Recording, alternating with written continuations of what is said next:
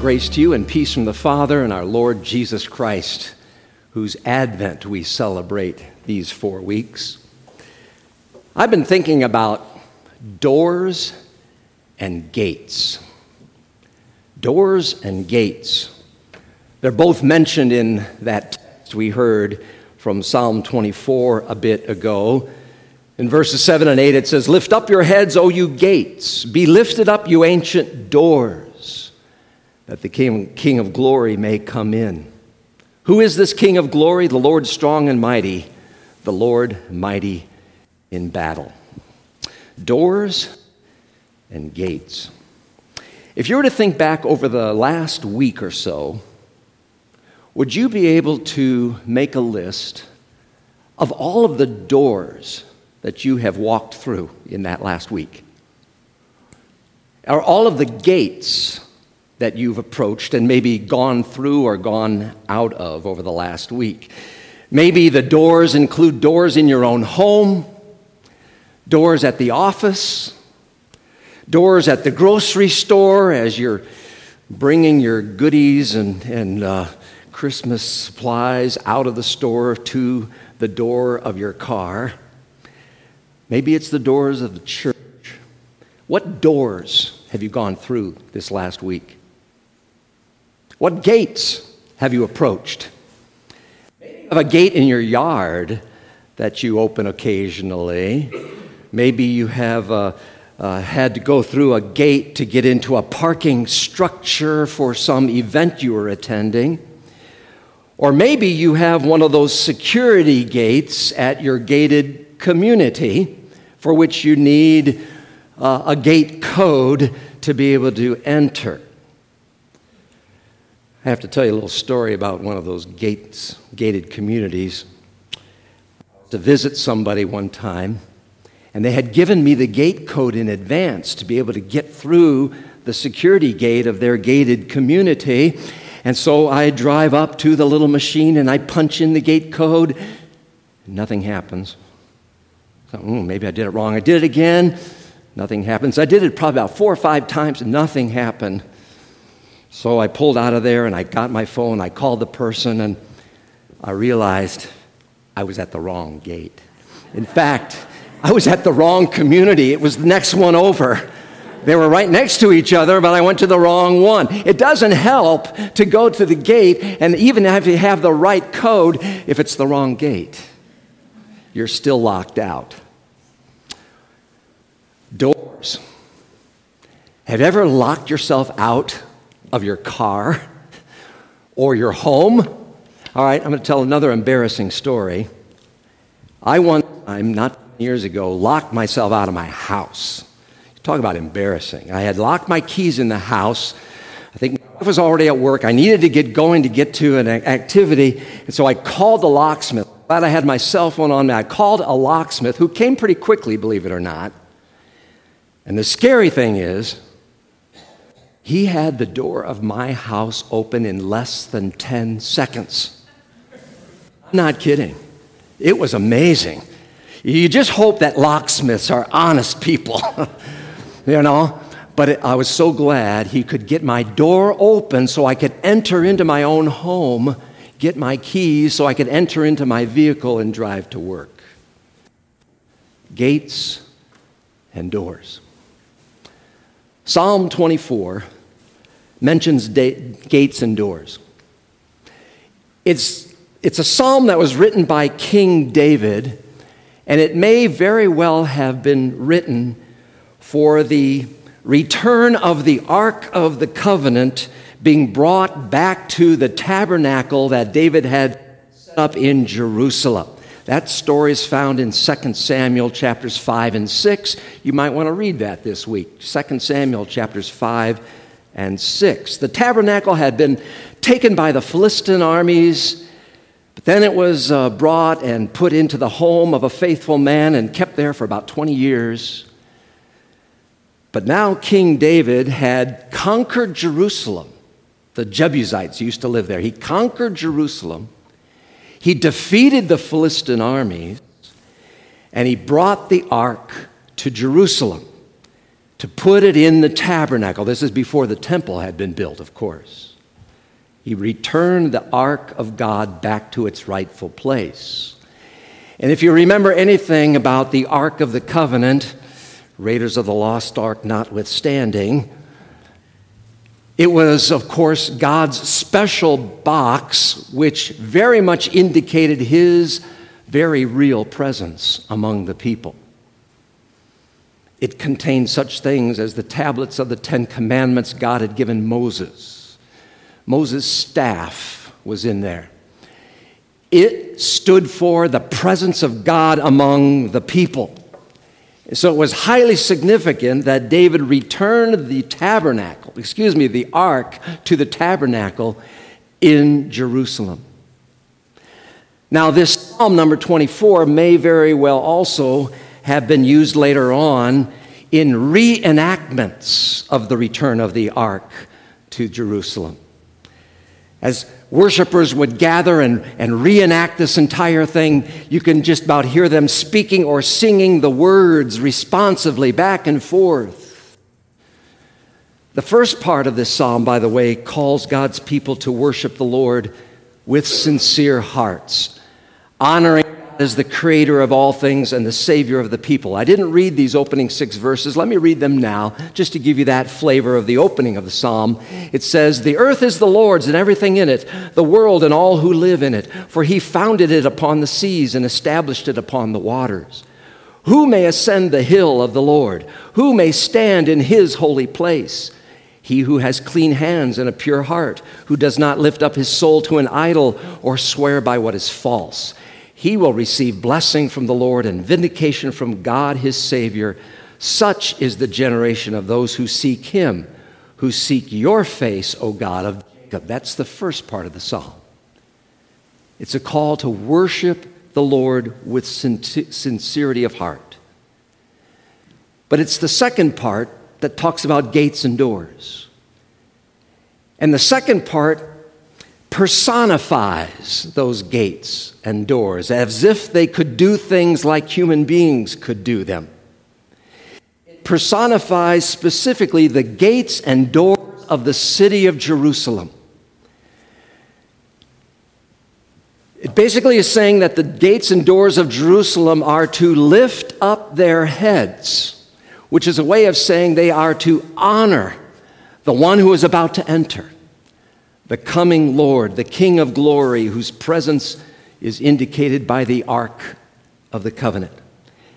And so as I read these words again, you can almost hear the singing of the worshipers approaching the walls of Jerusalem and calling out for the gates to open up and to give honor to the Lord Almighty, the King of glory, the one who truly deserves the praise for having brought victory over the enemies of Israel.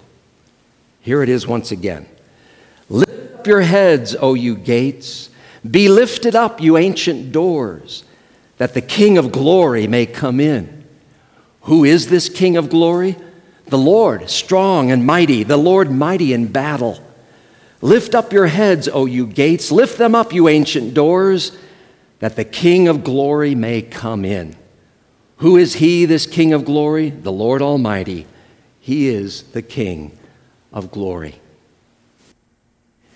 And as David pens this psalm and turns it into a song sung responsively, he knows that his successes in battle were not due to his own might or military acumen. He knew that the Lord was the true warrior, that the Lord was the one who fought the battles, that the Lord is the one who gave the victory. "Lift up your heads, O you gates. Lift them up, you ancient doors, that the King of glory may come in." Last November, as many of you know, my wife and I led a tour to Israel. And all throughout Israel, we saw lots of gates and doors. I want to show some pictures of just a few of the gates we saw in Jerusalem, in the walls of Jerusalem. This particular first one is called Lion's Gate. It's a northeast entrance into the old city of Jerusalem. It's the Lion's Gate because it actually has some lions in stone above the archway there. The second one I want to show you is called the Damascus Gate. This is on the north side of the old city of Jerusalem, and it's an entrance into what's called the Muslim quarter of the old city, Damascus Gate. This next picture is called the Dung Gate, probably because it was where the refuse was taken out of the city in biblical times. But when you go through the Dung Gate, you then go through a very highly secure gate because this is the only entrance into the Temple Mount area. So security is very high just past the Dung Gate. Once you get into the Temple Mount area, you can go to the southern wall of the Temple Mount area, and one of the gates we saw is called the Huldah Gate. Huldah, Hulda. It's actually 5 gates, a double gate to the west and this triple gate to the east. This, if you go back one picture, notice that these gates are all walled up. These gates would have been there when Jesus was there, because these walls were built by King Herod the Great. These gates would have been the gates that you used to go into the temple area. Now, if we can show the next picture, this is a photo that I took of a sign outside those steps that you just saw, showing what the Huldah gates might have looked like back in Jesus' day. The 3 that we showed just a moment ago would be the 3 on the right, the triple gate. And the 2 on the left, the double gate, are currently covered up by a Muslim mosque, the Al-Aqsa Mosque. But in biblical times, you would enter the Temple Mount area through the triple gate on the right. You would exit the Temple Mount area through the double gates on the left. Those gates are the very gates that Jesus would have entered the Temple Mount area in when he was a 12-year-old boy, and his parents didn't know where he was, and they came looking for him. They would have gone through those doors as well. Those would have been the gates Jesus and his disciples would have used to go into the temple area where Jesus was teaching and where Jesus overturned the tables of the money changers. The next photo is just a picture of our group standing in front of those Huldah gates that Jesus would have used. But the last set of photos I want to show you are probably the most significant gate that we saw. Because this next one is called the Golden Gate. It's that part of the wall that is sticking up right in the middle of the photo. This photo was taken from the Garden of Gethsemane, which is at the foot of the Mount of Olives, looking westward, and that wall is the east wall of the Temple Mount area. That particular gate, the Golden Gate, is looked upon by Israelis today and Jewish people today as the gate through which Messiah will enter the city when he comes. But notice it's all blocked up with stone. And right in front of it is a Muslim cemetery. The other side of that gate is what the next picture shows. From the inside, that's what it looks like. And inside that gate, that wall, is a Muslim mosque. The Muslims intentionally want to prevent the Jewish Messiah from coming through the Golden Gate.